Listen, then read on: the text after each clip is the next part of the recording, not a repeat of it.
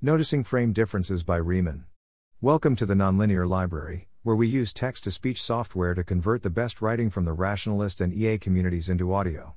This is Noticing Frame Differences, published by Raemon on the LessWrong.Previously, keeping beliefs CruxyWhen. When disagreements persist despite lengthy good faith communication, it may not just be about factual disagreements, it could be due to people operating in entirely different frames, different ways of seeing, thinking, and/or communicating. If you can't notice when this is happening, or you don't have the skills to navigate it, you may waste a lot of time. Examples of broad frames. Gears-oriented frames.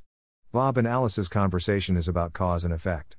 Neither of them are planning to take direct actions based on their conversation, they're each just interested in understanding a particular domain better. Bob has a model of the domain that includes gears A, B, C and D. Alice has a model that includes gears C, D and F. They're able to exchange information, and their information is compatible, and they each end up with a shared model of how something works. There are other ways this could have gone. Ben Pace covered some of them in a sketch of good communication. Maybe they discover their models don't fit, and one of them is wrong. Maybe combining their models results in a surprising, counterintuitive outcome that takes them a while to accept. Maybe they failed to integrate their models, because they were working at different levels of abstraction and didn't realize it. Sometimes they might fall into subtler traps. Maybe the thing Alice is calling gear C is actually different from Bob's gear C. It turns out that they were using the same words to mean different things, and even though they'd both read blog posts warning them about that, they didn't notice. So Bob tries to slot Alice's gear F into his gear C and it doesn't fit. If he doesn't already have reason to trust Alice's epistemics, he may conclude Alice is crazy, instead of them referring to subtly different concepts. This may cause confusion and distrust.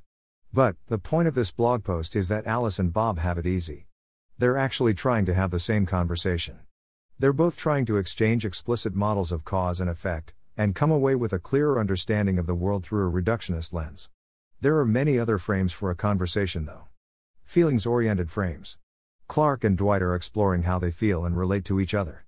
The focus of the conversation might be navigating their particular relationship, or helping Clark understand why he's been feeling frustrated lately. When the language of feelings justifies itself to the language of gears, it might say things like, feelings are important information, even if it's fuzzy and hard to pin down or build explicit models out of. If you don't have a way to listen and make sense of that information, your model of the world is going to be impoverished. This involves sometimes looking at things through lenses other than what you can explicitly verbalize. I think this is true, and important. The people who do their thinking through a gear-centric frame should be paying attention to feeling-centric frames for this reason. And meanwhile, feelings themselves totally have gears that can be understood through a mechanistic framework. But for many people that's not actually the point when looking through a feelings-centric frame. And not understanding this may lead to further disconnect if a gearsy person and a feelingsy person are trying to talk. Yeah, feelings are information, but, also, man, you're a human being with all kinds of fascinating emotions that are an important part of who you are. This is super interesting. And there's a way of making sense of it that's necessarily experiential rather than about explicit, communicable knowledge. Frames of power and negotiation. Dominance and threat. Erica is Frank's boss. They're discussing whether the project Frank has been leading should continue, or whether it should stop and all the people on Frank's team reassigned. Frank argues there's a bunch of reasons his project is important to the company, i.e. it provides financial value.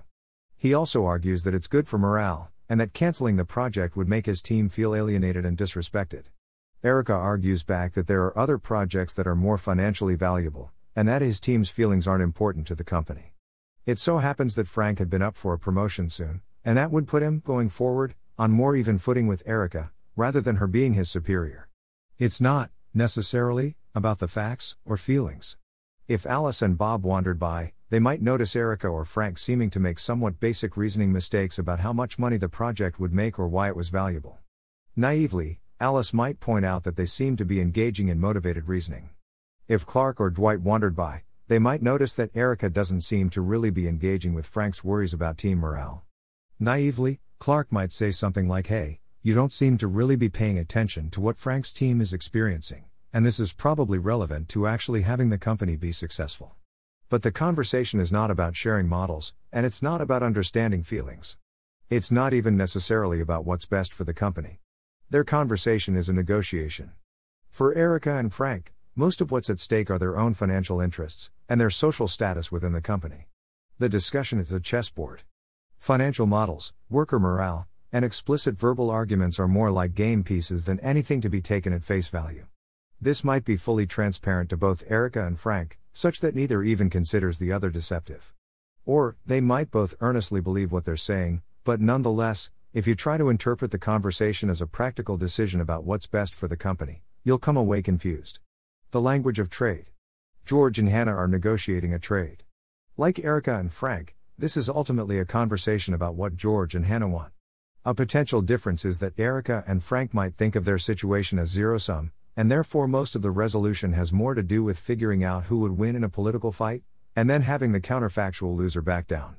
Whereas George and Hannah might be actively looking for positive-sum trades, and in the event that they can't find one, they just go about their lives without getting in each other's way. Erica and Frank might also look for opportunities to trade, but doing so honestly might first require them to establish the degree to which their desires are mutually incompatible and who would win a dominance contest. Then, having established their respective positions, they might speak plainly about what they have to offer each other. Noticing obvious frame differences. So the first skill here is noticing when you're having wildly different expectations about what sort of conversation you're having.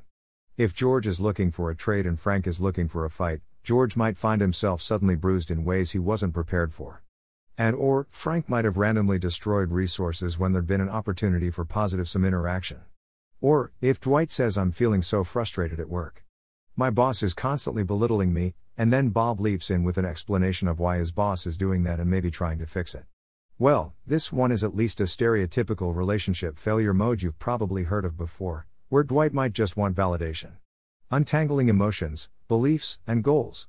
A more interesting example of gears and feelings might be something like: Alice and Dwight are talking about what career options Dwight should consider. Dwight is currently an artist, not making much money, and has decided they want to try something else. Alice says, "Have you considered becoming a programmer? I hear they make a lot of money and you can get started with a 3-month bootcamp." Dwight says, "Gah, don't talk to me about programming." It turns out that Dwight's dad always pushed him to learn programming, in a fairly authoritarian way.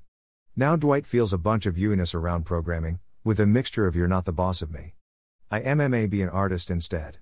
In this situation, perhaps the best option might be to say, "Okay, seems like programming isn't a good fit for Dwight," and move on.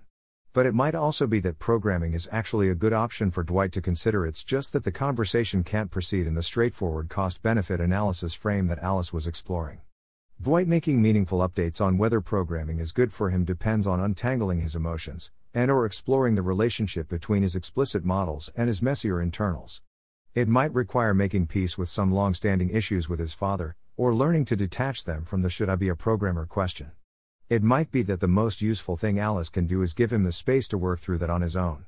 If Dwight trusts Alice to shift into a feelings-oriented framework, or a framework that at least includes feeling, Alice might be able to directly help him with the process. It may also be that this prerequisite trust doesn't exist, or that Dwight just doesn't want to have this conversation, in which case it's probably just best to move on to another topic. Subtle differences between frames. This gets much more complicated when you observe that there's lots of slight variations on frames, and many people and conversations involve a mixture of frames.